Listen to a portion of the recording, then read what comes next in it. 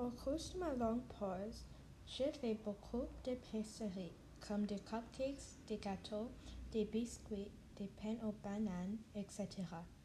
J'ai également beaucoup organisé et redécoré dans ma chambre, comme déplacer des meubles, ajouter du décor, nettoyer des toits, etc.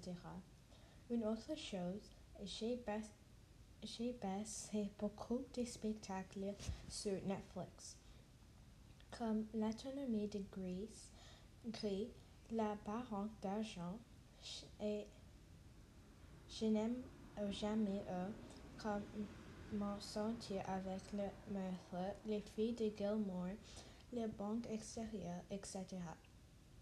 J'ai aussi beaucoup parlé à mes amis et j'ai continué à plusieurs balades à vélo et joué beaucoup basket au panier.